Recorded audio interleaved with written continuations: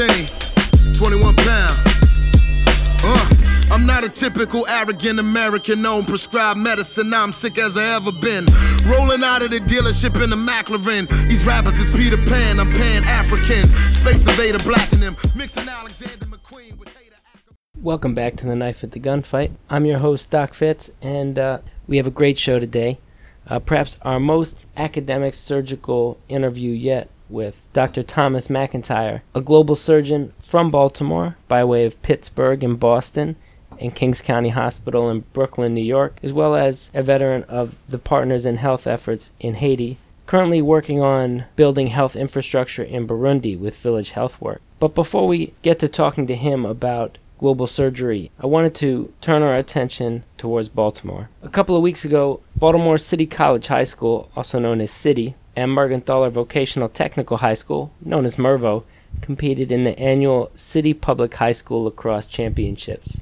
Though it went largely unnoticed, this competition represented a microcosm of trauma and brilliance in Baltimore in the age of Trump. Baltimore is an historic hotbed for lacrosse, and until recently, the home of the Lacrosse Hall of Fame, for a sport that is rapidly growing in popularity across the country. The city, of course, is also deeply segregated, and has never overcome a legacy of racism and structural violence. In the era of Jim Crow, the white schools in the city's segregated system were strong, and its lacrosse teams were among the nation's best. Even for about a generation after Brown versus the Board of Education, schools such as City, Poly, Forest Park, and Mervo remain regional powerhouses with newly integrated squads. This is the same era that The Wire's character Bunk, played by Wendell Pierce, would have been tearing up the lacrosse field as a student athlete at Edmondson High School. Many of the African American players from those teams went on to play at the first historically black university to field a lacrosse team, at Morgan State, featured in the book 10 Bears. This team was one of the most underrated, and routinely beat the best collegiate teams in the country during the 70s and the early 80s. However, over time, city schools resegregated. White and wealthy families moved out of the district or sent their children to private schools. As a result of political divestment and falling enrollment in the school system, the center of gravity of Baltimore lacrosse shifted to public schools in North Baltimore County, where the Lacrosse Hall of Fame now resides, and elite private schools in the city. These schools are now the recruiting grounds for elite university teams, from Johns Hopkins to Duke University. Meanwhile, the city system has struggled to get adequate coaching, investment, and recruiting interest. The Morgan State team faded from prominence and no longer competes in NCAA competition. Baltimore City schools have further fallen into disrepair and underfunding as enrollment has continued to fall. This crisis came to national attention this winter as video from inside the schools showed shivering children wearing their coats as the heating systems failed in multiple schools. While Baltimore schools have resegregated, the housing never really integrated, and the resulting neighborhood racial lines created a, quote, white L of more affluent and more white neighborhoods surrounded by a, quote, black butterfly, as described by the work of Morgan State professor Dr. Lawrence Brown, with higher rates of abandoned houses, lead poisoning, and poverty within that black butterfly. This social structure has materially harmed the people of Baltimore by preventing them from meeting their material needs. And as such, this is known as structural violence. As recent research has shown, structural violence is associated with increased risk of deadly violence in affected communities. Not surprisingly, Baltimore's black neighborhoods have higher rates of gun violence, addiction, aggressive policing, and incarceration. The City and Mervo teams in this year's championship reflect the racial makeup of the city school system as a whole, and approximately 85% of the students competing were African American. The drama of this championship game was heightened when the initial date for the game was rained out. Before the game could be rescheduled, City's 17-year-old captain and Scholastic standout Roy Glasgow III was murdered in East Baltimore. At the beginning of the game, City pulled out to an early 2-0 lead, but City's defense was unable to keep up with Mervo's efficient offensive attacks on goal, and at times, City's defense seemed to be playing a man down, clearly missing Ray's defensive leadership. Late in the first quarter of this city championship, the mayor and the police chief, Darrell DeSouza, arrived with a conspicuous motorcade, and the two watched until halftime from a prominent position in the front of the audience. However, Days later, the mayor was reading D'Souza's resignation as federal authorities announced charges against him for failure to file taxes for at least 3 years. As a whole, the Baltimore Police Department has been entirely incapable of confronting the violence gripping the city. In fact, the department seems to be struggling to achieve any sense of trust with its citizens. 8 police were recently convicted of running a criminal conspiracy out of the gun trace task force of the Baltimore City Police Department that included armed robbery and planting of evidence. There was even additional testimony during that case of evidence tampering by other supervising officers and several cases of negligent homicide by police that were not prosecuted. The department is on its 3rd chief or interim chief since that trial, amid calls for the entire department to be disbanded. While the city has seen a record number of homicides in 2017, a total of 343, including 12 school-aged children, giving a sense of urgency to a movement of Baltimore residents calling for an organized ceasefire. These efforts have culminated in weekend-long, coordinated, citywide efforts against violence. The previous ceasefire in February began an uncharacteristic period of 11 days without murder, the longest since March 2014. Ray was murdered during a particularly brutal period in which the city saw 43 homicides in 39 days, starting in the beginning of April. As part of work with Ceasefire, Erica Bridgeford has gone with other activists to every location in the city where someone has lost their life to murder.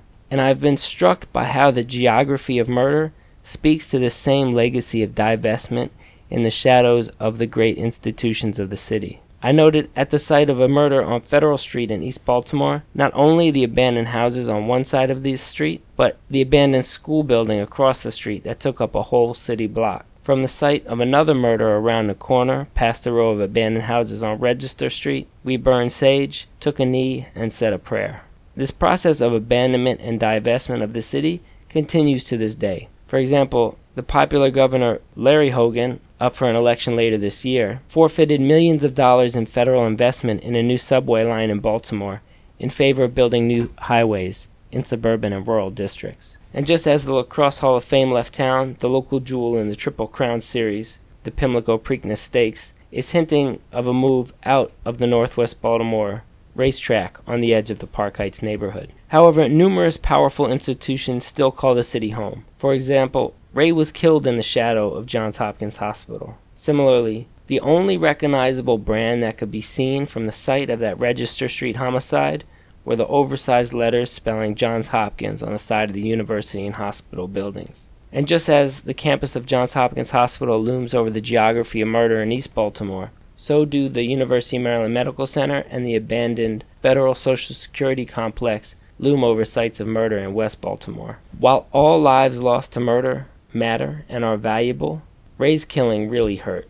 You could see this as the City Lacrosse team left the field at the end of the match, shedding tears for their missing captain. While this murder was barely noticed outside of the city, this cannot be treated as normal.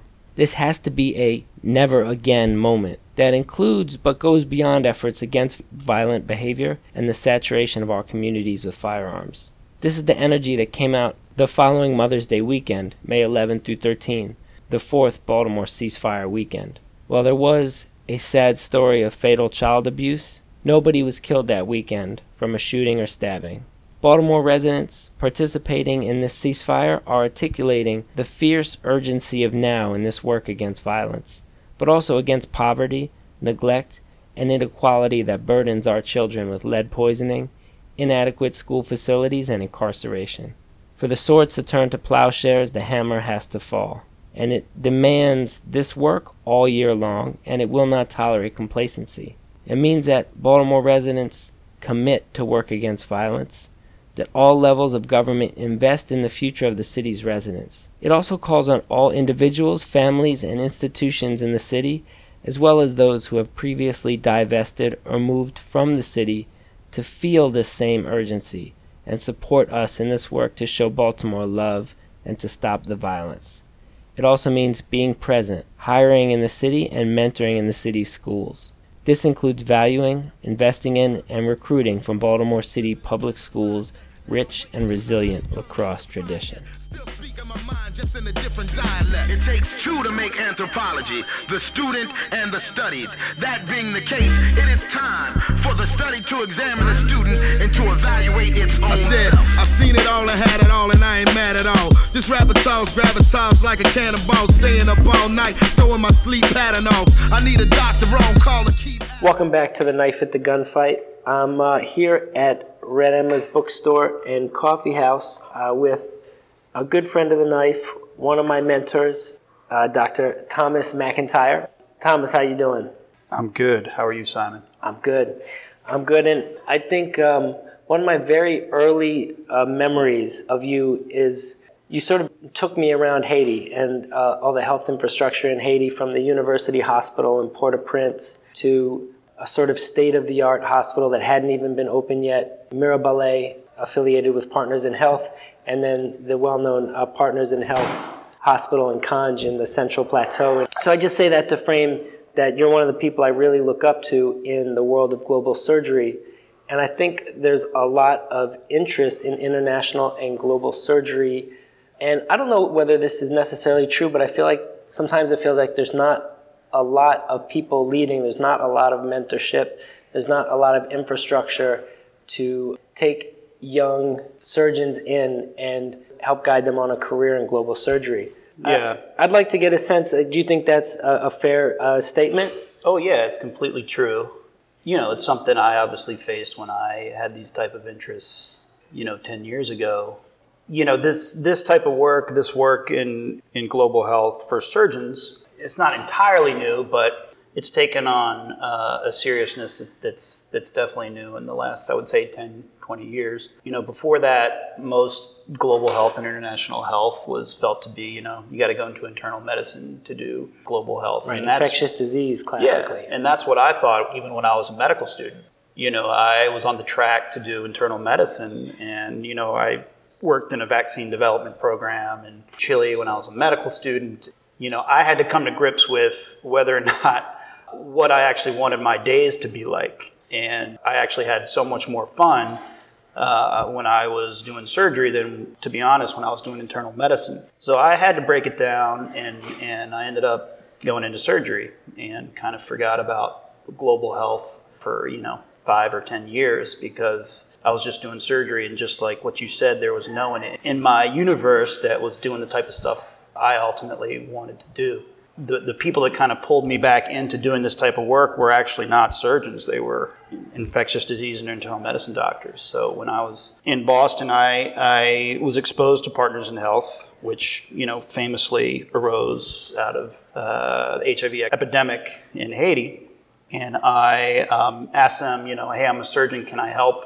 And they were super excited to have a surgeon because, they never really had surgeons interested in this. So it's very challenging for young surgeons that have this interest because there are not a lot of people that you can kind of model your career after. The good news is that what has happened since, I would say, the 90s with the HIV epidemic, there has been really a sea change in global health. So, global health, generally is, the work of delivering healthcare to impoverished communities, wherever they are. And for a long time, 60s, 70s, 80s, 90s, it was about preventing diseases or treating outbreaks, treating disasters in faraway places. But what has started to change is the focus is now building resilient healthcare systems. Capacity building, not just targeting specific problems, but building a system. And when you talk about building a system, then all the different components have a place at the table. Surgery, psychiatry, OBGYN. So all these things that were kind of not traditionally engaged in public health have huge levels of engagement now because there's been a shift in focus to actually delivery of care. So the complicated part now is how do you actually deliver quality care in these difficult places? And that is, it's part of the reason why when you were with me in Haiti, we saw a bunch of different types of institutions because a lot of people are trying to address this question in different ways. And, the answer wherever you're working, whatever impoverished community or country you're working in is going to be different. It's going to be different based on the history of what's there, the resources at hand. and the individuals that are making it happen. So how did you find your way into global surgery? What was that process like? I was a fellow in Boston working at, one of the Harvard hospitals, and the Partners in Health office was there, and I walked into the medical director's office, Joya Mukherjee, and I said, hey, I'm a surgeon. This is, true. I'm a surgeon. This is my background. I want to work with you guys. And she literally said to me, there's never been a surgeon walking into this office. You can do whatever you want. You can go live in Haiti for the rest of your life. You can go there once and do. She's like, we just need experts to help. And that was the introduction for me. And so, it was a little bit more, it's more me satisfying my curiosity and just staying curious and having experiences and letting those experiences generate work that's meaningful, rather than saying, I had a passion for global surgery when I was young and I went in this well-established route and there's no kind of like storybook route, I think, to be taken. It's just, be curious when an opportunity presents itself, like take advantage of it. I think traditionally a lot of global health, and particularly global surgery, was almost transactional. You showed up, you delivered a service, and that 2-3 week or whatever commitment was the extent. I don't know if you think that's fair. Is that how your experience started, or was it always more invested in, like you were saying, capacity building and building infrastructure in a longer term vision? So in many ways, surgery can be transactional because a transaction occurs, right? A surgery occurs. You can go to places and have a transaction that is clearly beneficial for the recipient. Mm-hmm. So I had a diversity of experiences when I first started doing global surgery. Wasn't just the experiences I had with Partners in Health. I was involved in a religious-based medical surgical trip to Mozambique that kind of demonstrated another paradigm. I was involved with even smaller NGOs that did minor surgeries in Sierra Leone. So I kind of saw the different ways you can do it. And common to all these was the transaction, you're right, the kind of surgical transaction. And in and of itself, the transaction is universally positive. However, if you can take a few steps back and see what that transaction does to the environments you're working in, that becomes more important. And so what the ultimate goal is what we have here, and what anyone would want would be like the ability to have surgery all the time whenever you need it. And if the solution is these short-term transactions, that's actually not getting you towards your goal. So what gets you towards your goal is not the short-term things, but the long-term building of foundations, which would be, infrastructure, equipment, and human resources. Right. And so as my career has evolved, more my work is involved with setting those foundations. And those foundations is what has been neglected in these poor countries for the last 40 years. Countries have not been able to invest in those foundations the way we were able to invest in them in the earlier part of the 1900s. Their healthcare budgets in most of these countries are less than $5 a day. So, they've only been able to give oral rehydration solutions or vaccinations or stuff like that. They haven't been able to build resilient systems. And so, that's the hard part now, is how are we going to build these foundations for these systems? And where are we going to get the money to do that? Because all this stuff. Where does the funding come from? Yeah. So, and the contrast with the transactional model, right, is the transformational model. I guess it could also be looked at as just like, the long-term solution. Yeah, exactly. And that's just investing, I guess, in things that are kind of beyond yourself and beyond your time there. So again, it's stuff like infrastructure and equipment, but then also, training human resources. So it's really important in, wherever you're working, is your work is part of a strategy and a path to ensure human resource establishment, staffing of these healthcare facilities that'll be like regenerative and kind of so these places will support itself.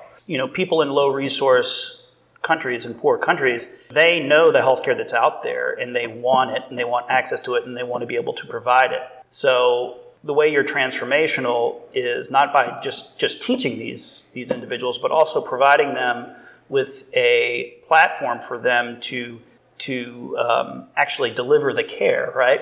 So, even if you train a surgeon in Burundi, if there's no hospitals that are there that have the right infrastructure equipment to do the surgery, you're not going to stick around, right?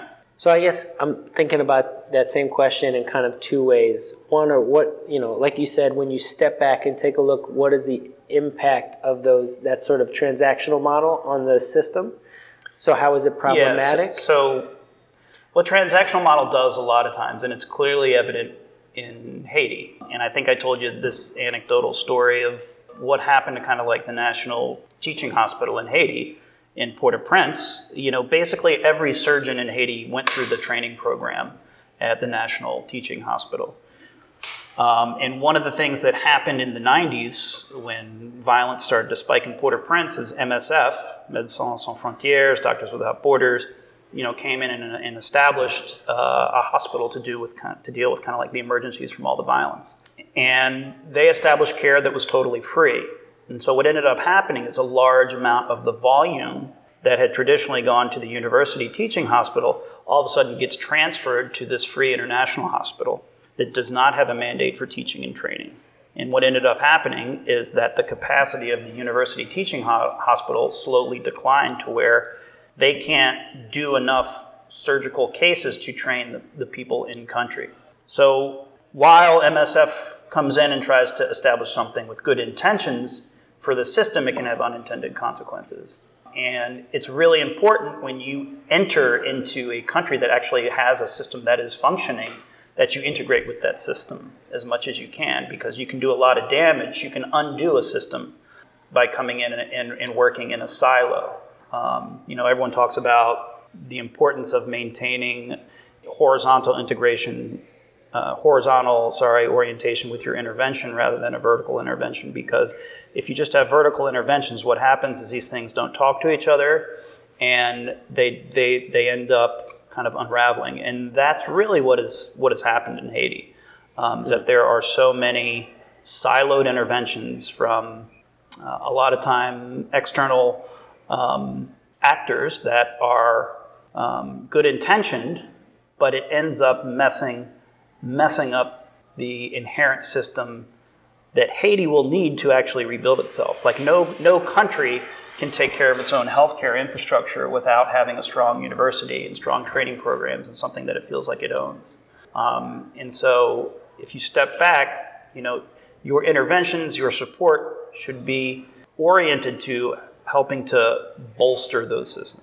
And does that answer your question? Yeah, and when we were in Haiti, that was now, I feel like that maybe was almost 8 years ago now. Uh-huh. But there was some very interesting conversations going on. When we were at the University Hospital, you were with the group from SAGES, the academic laparoscopic minimally invasive group, training or introducing laparoscopic training into that environment, or reinforcing that training. I'm curious, do you know whatever happened to that? Did that investment, did that equipment, was that something that was able to sustain itself? Yeah, so that's a great question, and that's kind of like a hot topic.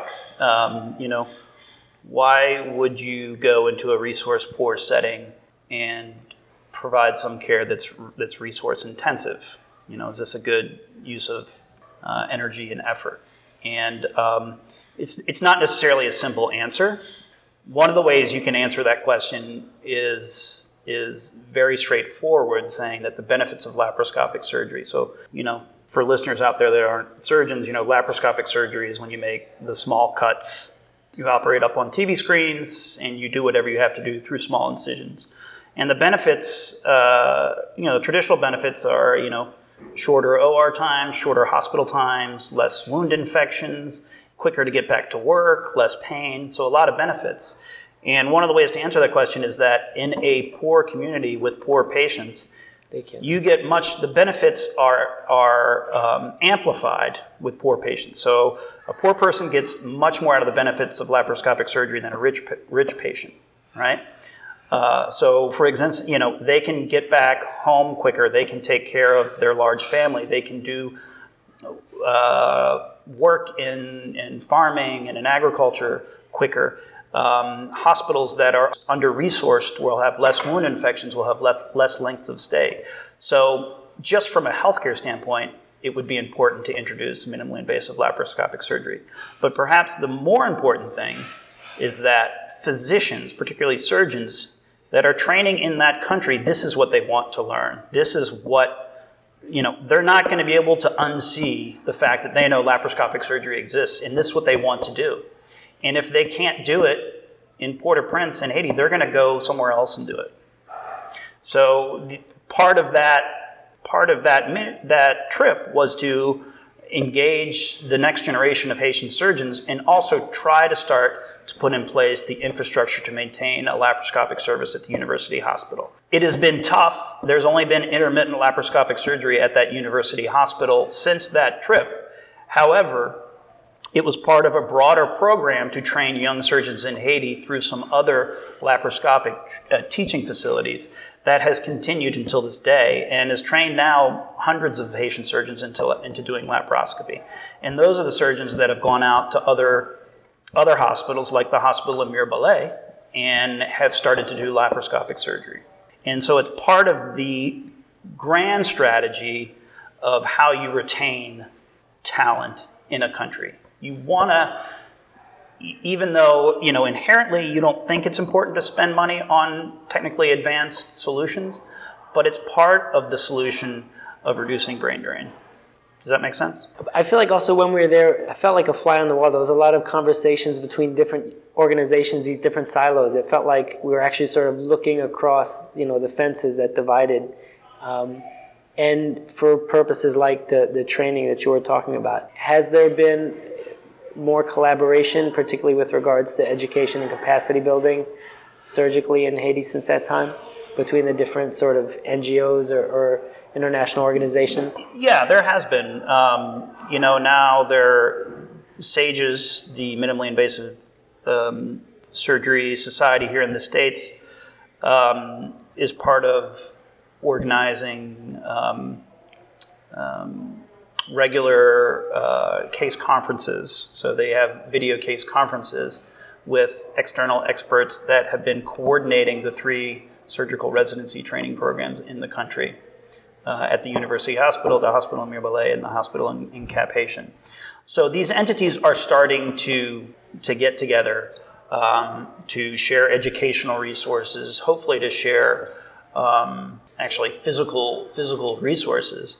But I think it's challenging. I think there are so many different entities in Haiti that are doing work coming at you from many, many different angles that it's difficult. The other thing that makes it difficult in Haiti is in a lot of positions, with whether it's within the Ministry of Health or other administrative bodies, there's turnover and inertia, which makes it very hard to coordinate things, even without all the myriad of different NGOs and other things. So, Haiti is particularly challenging, and I think since in the last 5 years, since I've changed most of my attention to a different project, I haven't been working there as much, but it's very challenging. But I think slow progress is being made in terms of trying to get the focus back on training and making sure that there is a consistent, uninterrupted training of young Haitian surgeons in kind of like the latest techniques. Another thing that I found really interesting with your work, when I met you at Kings County Hospital, it's a hospital with a large Haitian patient population. Sure. So I remember you talked about being able to talk to your patients in at least some amount of Creole and at least communicate a certain respect and appreciation for that culture, that history, and that decision-making process. There was a very intuitive way in which your local and global work was integrated. And I'd like to hear you talk a little bit more about that. Yeah, no, I think it's really interesting, and I think I was partially just lucky to have that strain of continuity. So when I started working with Partners in Health is when I also started my job at Kings County, central Brooklyn, which is very West Indian, which is very, very Haitian. as I spent time in Haiti, I started to learn Creole, and I started to, know things about the country. So when I had Haitian patients in Brooklyn, it was very easy for me to establish some rapport. I mean, that's just a general thing about being a surgeon is, your patient's going to do better if they are less afraid, if they feel like they can trust you, if there is some type of empathy that you can kind of convey to them. So just the smallest thing of showing the effort of trying to communicate in Creole goes a long way, particularly for me. Like, I'm a white guy from Baltimore. They're totally not expecting it. It's important because, when it comes to like why immigrant populations are sicker, it's because they fail to seek care a lot of the times because they don't feel comfortable in these healthcare institutions in the United States, whether it's because there's the language barrier or just kind of cultural barriers. So to establish a service that is not as kind of threatening is really important. It helps kind of reduce that delay. This isn't directly responding to your question, but one of the things that people say is, why do you have to kind of go to Haiti and do work? Why don't you just work here? And I don't necessarily look at it as an either or. Again, global health is just trying to deliver health in impoverished communities, whether it's in your backyard or 3,000 miles away. The philosophy is all the same.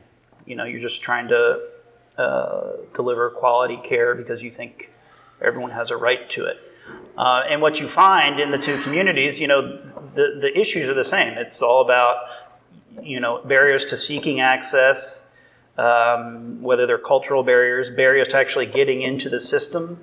So, it's hard to get in the system if you're, an immigrant with not a good support network. But then also failure to receive quality care and making sure the system that you're entering into, whether it's the public system in New York City or the local system in Haiti, how do you get that system to function efficiently, effectively, and to a high quality of care? So it's the work it's the same work just in a different environment. And the fact that the two environments have this common thread is ultimately synergistic, right? It makes you better, more effective when I'm in Kings County, but also makes me more effective when I'm in Haiti. Yeah, it's interesting you made the point about trust, a break from the theme a little bit, but honestly, I think the best advice I have for anybody that needs surgery is find a surgeon you trust and trust the surgeon. And Absolutely. It's a lot harder than it sounds, but when people ask me for advice on what to do about a surgical problem, those are the only two things that I try to do. So true. Look, so whenever anyone asks me, like, who do you recommend a surgeon? I'm like, well, did you meet the surgeon? And they say, yeah. I'm like, did you like them? And if they said, yeah, I'm like, that's all you need to know. Like, if they're a board-certified surgeon practicing in the United States, the most important thing is you like the person, right? You're going to do better if you like the person and you trust them and you feel like they care about you. And getting to that point that's the people traditionally the art of surgery, but that's the special thing, how you develop that bond, develop that trust, whether you use sense of humor or just be curious about the other person. All those things end up with you end up in a situation where both the patient and you are going to have a better experience and better outcomes. One thing that I'm becoming more and more aware of is how maybe sort of the surgical education in the United States may not necessarily prepare someone to provide the surgical care that is necessary in a global stage, right? If you're the surgeon at somewhere in Haiti or Burundi, are there surgical skills that you've had to develop that weren't part of your training, in order to fulfill the needs in the environments where you've worked? Yeah, certainly. Like, the way surgical training is going, in the United States, it's all into more siloed, specialized care. Both of us are general surgeons, so we are part of the broadest trained surgeons there are here in the United States. So, to do global health work, the way we've been trained is great, but we still didn't get any training in orthopedics. We didn't get any training in neurosurgery other than maybe some cursory stuff. And when you get to a district level hospital in the developing world, almost 50% of your cases are orthopedics.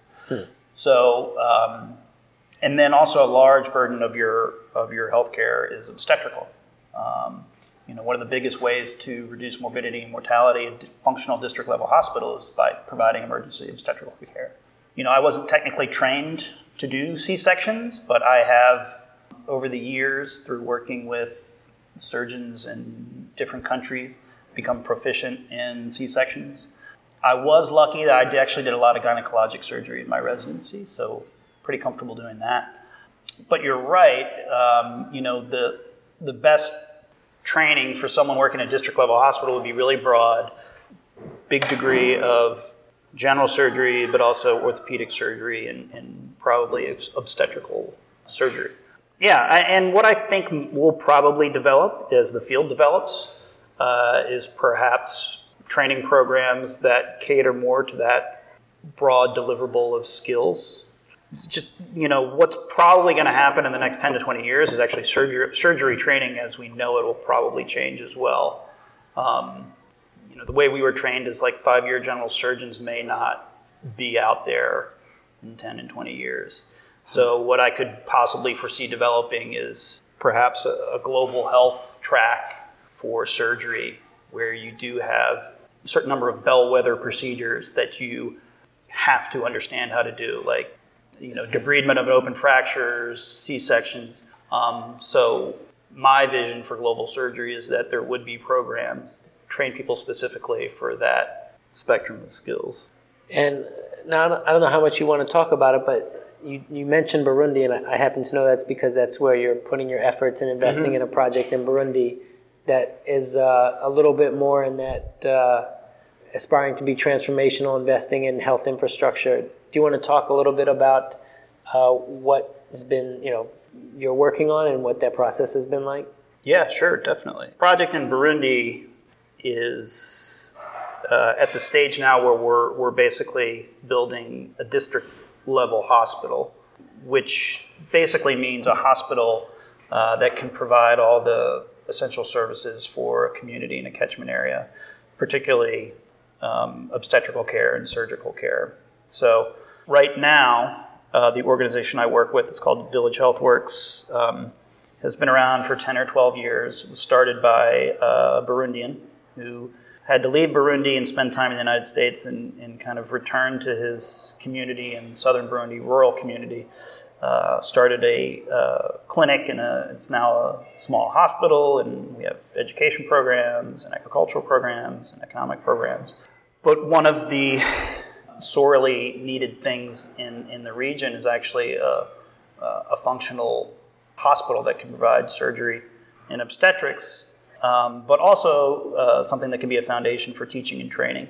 A little bit of background on Burundi, it is, depending on where you look, it's one of the 3 poorest countries in the world. It had a kind of long, drawn-out civil war that ended in the mid-2000s, but really hasn't seen much of recovery since then. And as a result, whatever infrastructure there was for its healthcare system is kind of been gradually deteriorating. And so what we aim to do is to try and kind of stop that slide and bolster the healthcare system throughout the country keenly by providing a place for young Burundians to develop careers in healthcare, whether it's through training or administration or other things. The difficult part about that in a setting like Burundi is that in order to make a functional district level hospital, you really got to start from the basics. You have to think about, electricity, water, wastewater treatment, very basic things that you take for granted, not just here in the United States, but in a lot of other African countries. So we've had to, in our plan, take a few steps back and try and think about how we're going to provide, responsible consistent energy, water, sanitation for our facilities.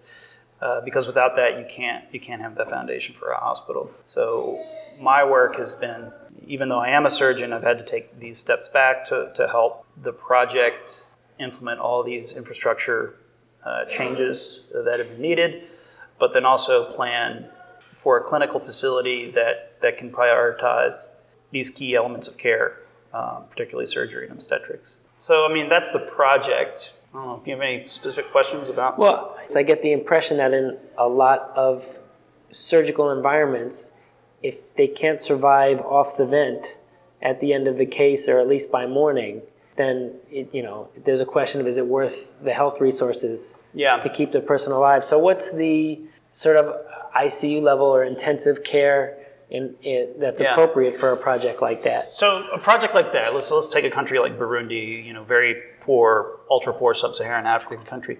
There's a large burden of disease in these areas that is due to injury just off the bat. And that number is just going to increase. The percentages of that is going to increase with the amount of roads increasing and all those type of things. Motorbikes as the primary form of taxi. So there's a large burden of trauma care, but there's also a large burden of things like burn care.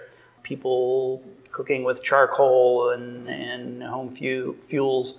So there is a big gap in trauma and burn care pretty much in all these countries. And then when it comes to critical care, there's a big push in the world. I mean, one of the not publicized fact is that, there's 7 billion people in the world, right? And only 2 billion have actual access to surgical care. So 5 billion people have no access to surgical care that is safe, of high quality, and won't impoverish them, right? So it's all about getting access to care, but right after that, it's got to be quality care. So you don't want to build a hospital that can do surgery where you do surgery and the patient dies. And one of the most difficult things of working in this environment is reducing the morbidity and mortality from perioperative complications, whether it's wound infections or respiratory distress. The first 24 to 48 hours of care in these hospitals is really crucial. And so that's where I see, quote unquote, like critical care resuscitation really having the biggest benefit in this setting. I can't tell you how many patients I've seen die after surgery because they really kind of weren't monitored and resuscitated the correct way. And so it's a little bit different than we have here. Like, I'm talking about stuff, a lot of times the stuff's done in the recovery room, right? And, it's not necessarily, the patient that's on the vent in the ICU for 10 days, but it's, the person that has peritonitis that needs to be resuscitated and monitored for a couple of days. Those are the ones that we're going to save, or, the mom that has postpartum hemorrhage that needs emergency C-section that you need to resuscitate and stabilize. So, the patient population is going to be different. It's going to be younger, but hopefully, with in general, better outcomes, if you can get them. So that rapid response and rescue, I'm only thinking of the word failure to rescue, but to prevent those deaths from failure to rescue. Yes, absolutely. Absolutely. Patients that you do a bowel operation that aren't doing well and they end up having a leak. Yeah. Those patients do not do well in these situations. Patients that have any type of serious complications in these situations really don't do well. And that's right in the sweet spot for critical care. So any words of advice for young physicians, young surgeons trying to build a career in global surgery? And sort of the corollary to that is, where do you get your funding? How do you pay for this? Yeah, so there's two questions. It's 2 questions. They're related. In order for me to kind of answer them intelligently, I'm going to have to answer them separately. So what's my recommendations for aspiring medical students, surgeons? One is be good at your craft. Number one, do well in medical school, perform well, learn a lot in your residency, concentrate on that stuff you got to concentrate on that stuff for 10 years. Yeah. Right? And it ain't going to be fun all the time, but It's a lot of work, but at the end, you're really going to have something that's super valuable. Something to offer. Right? It's something to offer and something that's really, really special. And you lose sight of that when you're in the thick of things. And, if you go through a year without thinking about quitting 10 times, it's pretty amazing. But get through that. Be good at what you do, because, none of this matters if you're not a good surgeon. You have to be good at your craft, number one. So make sure you keep that. But I would say the other thing is just stay curious as much as you can and have experiences and learn about things, particularly in that period. And that's what I did. I had, like I think I said earlier, I had experience with vaccine development programs. And, I did a lot of homeless outreach stuff as a surgery resident in Pittsburgh, which was, wasn't global health, but it kept that idea of neglected populations alive. So when I finally made it through everything and I could step back and say, okay, what do I really want to do with myself? Those curiosities I could build upon. So really stay curious and just keep learning. And when it comes to kind of charting out a longer vision for your career, if you have an idea of kind of where in the world or what type of place in the world you want to work, just start spending time in those places. Because how effective you are is not as much about, your degrees or your training, but about the relationships you build in these places. So how effective you are is going to be predicated on the personal relationships you have with people, particularly people on the ground that are living through the kind of difficulties in providing care in these areas. So try and find a place where you can repeatedly go to. And don't just learn about what's going on in the hospital, learn what's going on in the community, learn what's going on in the country. All those things are really important. Visit, like we did, visit the National Teaching Hospital, visit a mission hospital, visit a roadside clinic. Just take it all in and be curious. That's my advice. And the second part, show me the money. Show me the money. So that's the hard thing. So right now, how did I get in it? And that's what everyone asks. How did I start doing this? Because it's not like I looked in the newspaper and there was a global surgeon ad and I applied for it. But the first job I took at Kings County, I was lucky enough that I had a department chair who encouraged this interest in me. So as much as you can, if you can find people in leadership positions above you that look on this type of work favorably, it's good. And he kind of gave me a little bit of freedom to have some of my initial experiences in Haiti. And at that point in time, I wasn't getting paid for any of this work. But I was doing some of that stuff I'd mentioned earlier. I was being curious. I was learning about Haiti. I was learning about their healthcare system. I was learning what surgical diseases were paramount in district level hospitals. So I was kind of taking stuff in. And, I spent time on other projects too. I went to Guyana and went to Mozambique and also stayed curious, tried to, look at all these other different paradigms. And then I've subsequently, shifted my focus to this Burundi project to the point where I'm now kind of shifted to being employed full-time with this NGO on the Burundi project and not full-time with any institution here in the United States. But those opportunities are few and far between. And the work of my area is to try and figure out ways to establish more opportunities for younger people. But that's going to take money, right? So it's kind of like a balance. At the same, so I have this job where I'm working in global surgery, but what I've sacrificed in financial gains. I'm not making the money I would make if I was just a surgeon here in the United States, right? But I get to do this work that's meaningful for myself. But even to be able to get an NGO to hire a surgeon, quote unquote, full time to work in this has been a struggle.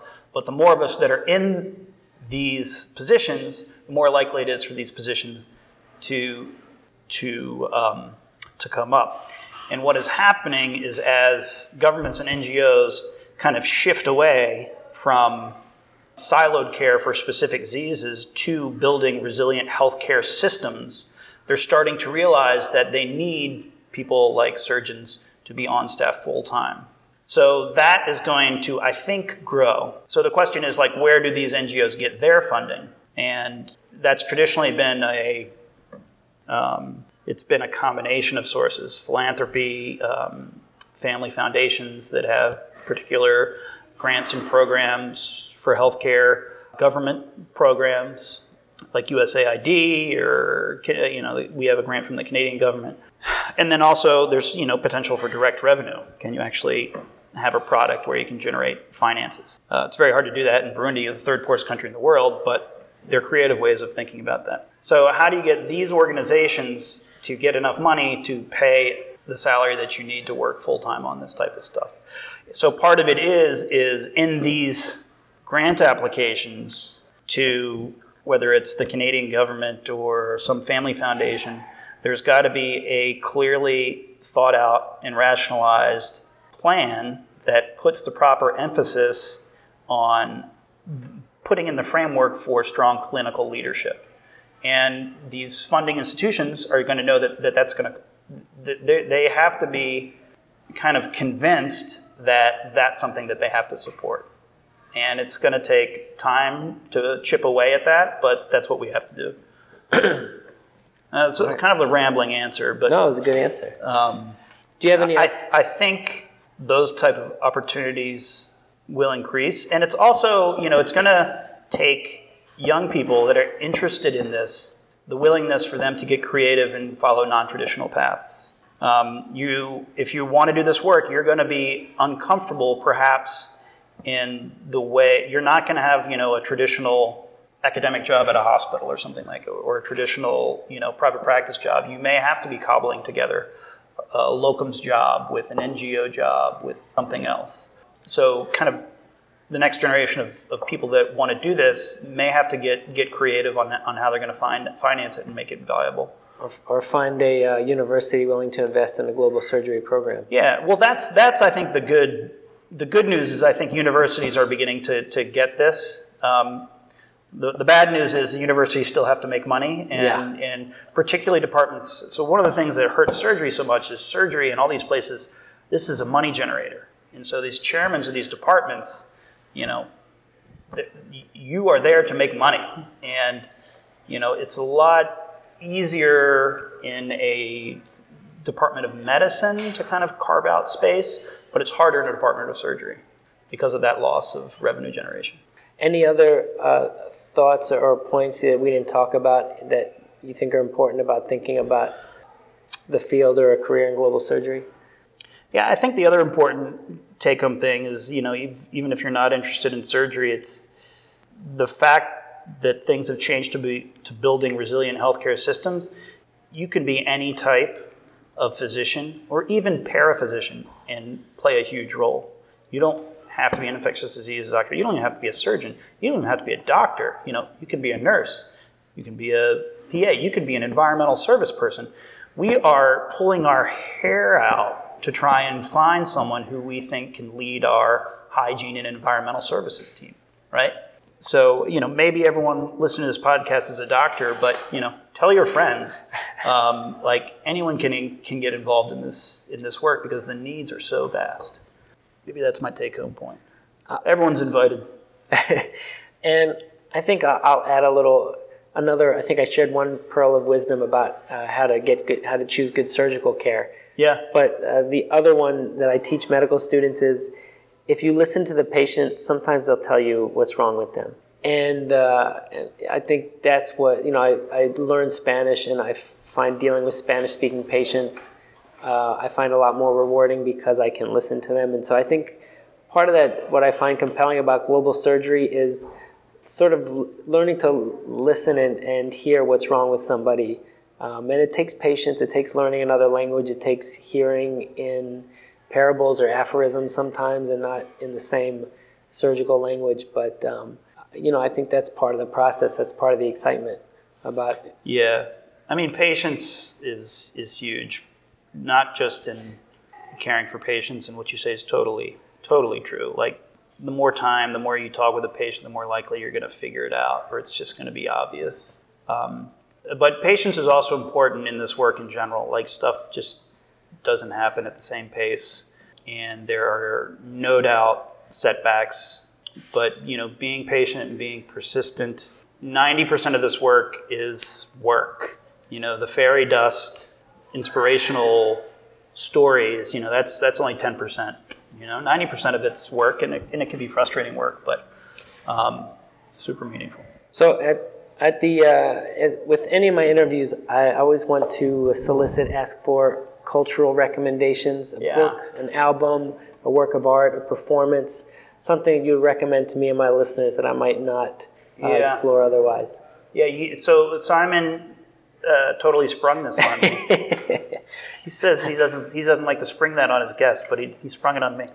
So it's one thing. It's actually a book by a guy named John O'Donohue. You ever heard of him? He's an Irish poet / philosopher, but it's called Anam Cara, and I think it means soul friend. But it's something I'd say about every 2 years I go back to and read. Not only that book, but he also did a podcast, and this is a podcast. He was interviewed by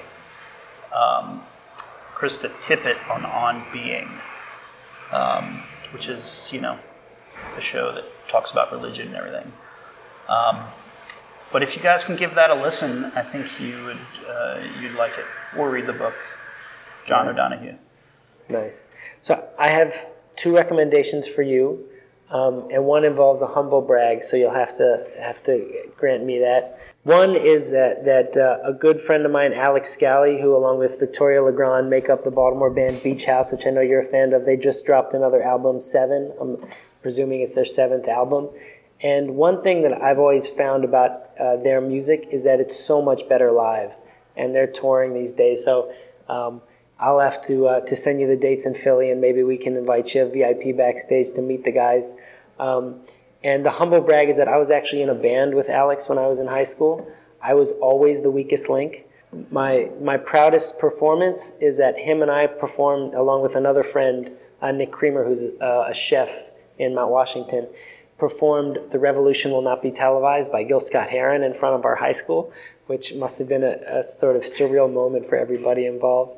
But so definitely check out that album, the new Beach House album, 7. Dude, wait a minute. Is your thing on the internet or something? No, this was before YouTube. We didn't record it. Oh, this is just the humble brag. This is the humble brag. Okay. But I've been trying to get Alex to come back and record a version of that with me, but he's above and beyond that now. He's on Sub Pop, you know what I mean? So this is big time. He's big time.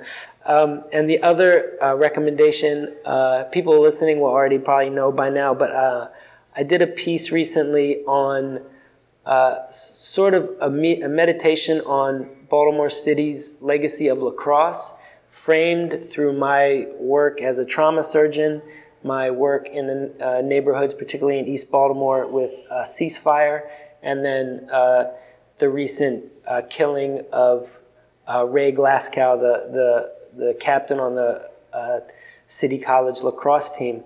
And what I found was really an essential and unknown history of Baltimore is a book written by actually a surgeon, Miles Harrison, who was a captain on the Morgan State lacrosse team that was founded in the early 70s, along with Chip Silverman, who was their coach. So I definitely wanted to recommend that, an underappreciated history of lacrosse in Baltimore called 10 Bears. So I want to gift that to you right now. Hope that you'll take a look at that. And I've been trying to reach out to Miles Harrison. He works at Sinai Hospital. I think he used to work at Bon Secours Hospital. So we actually probably have a bunch of friends in common. So I wanted to leave you with that. And thank you for taking the time to come out and talk with me.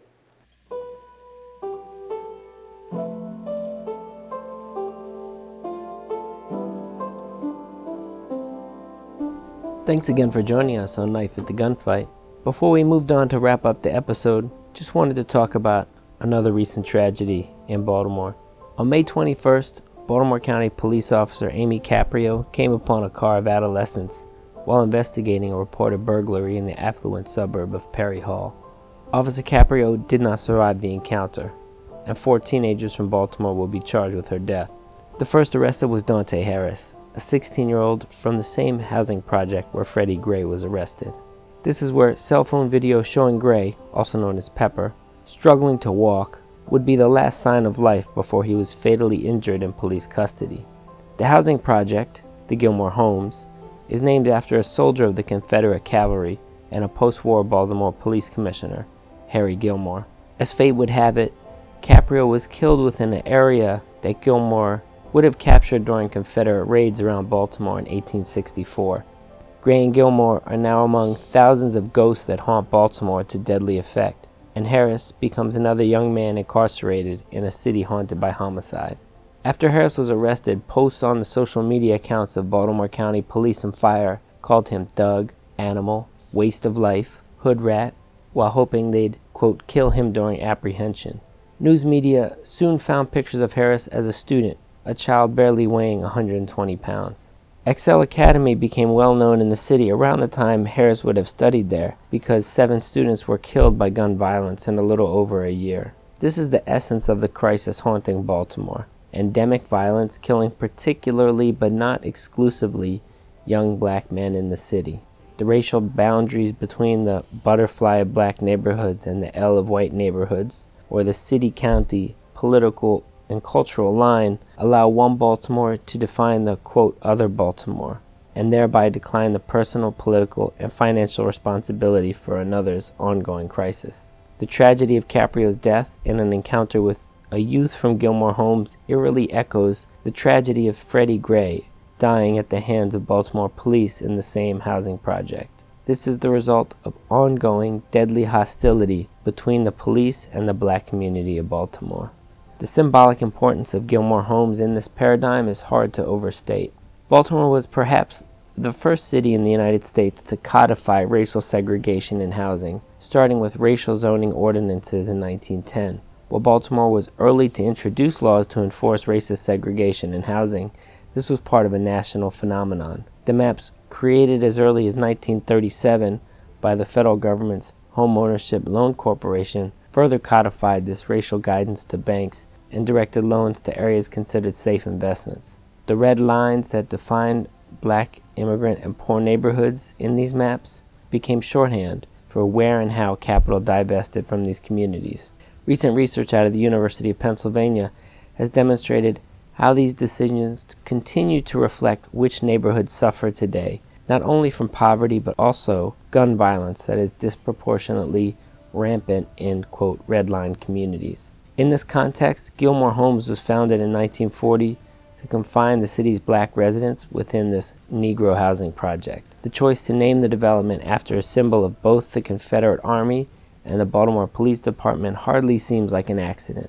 The role of the Fraternal Order of Police in Baltimore, the rampant criminality of the Gun Trace Task Force, and the dysfunctional relationship between the city and its police is the legacy of this history. While history frames our present circumstance, it remains invisible and poorly understood, a ghost that haunts our interactions to deadly effect and separates one Baltimore from the other.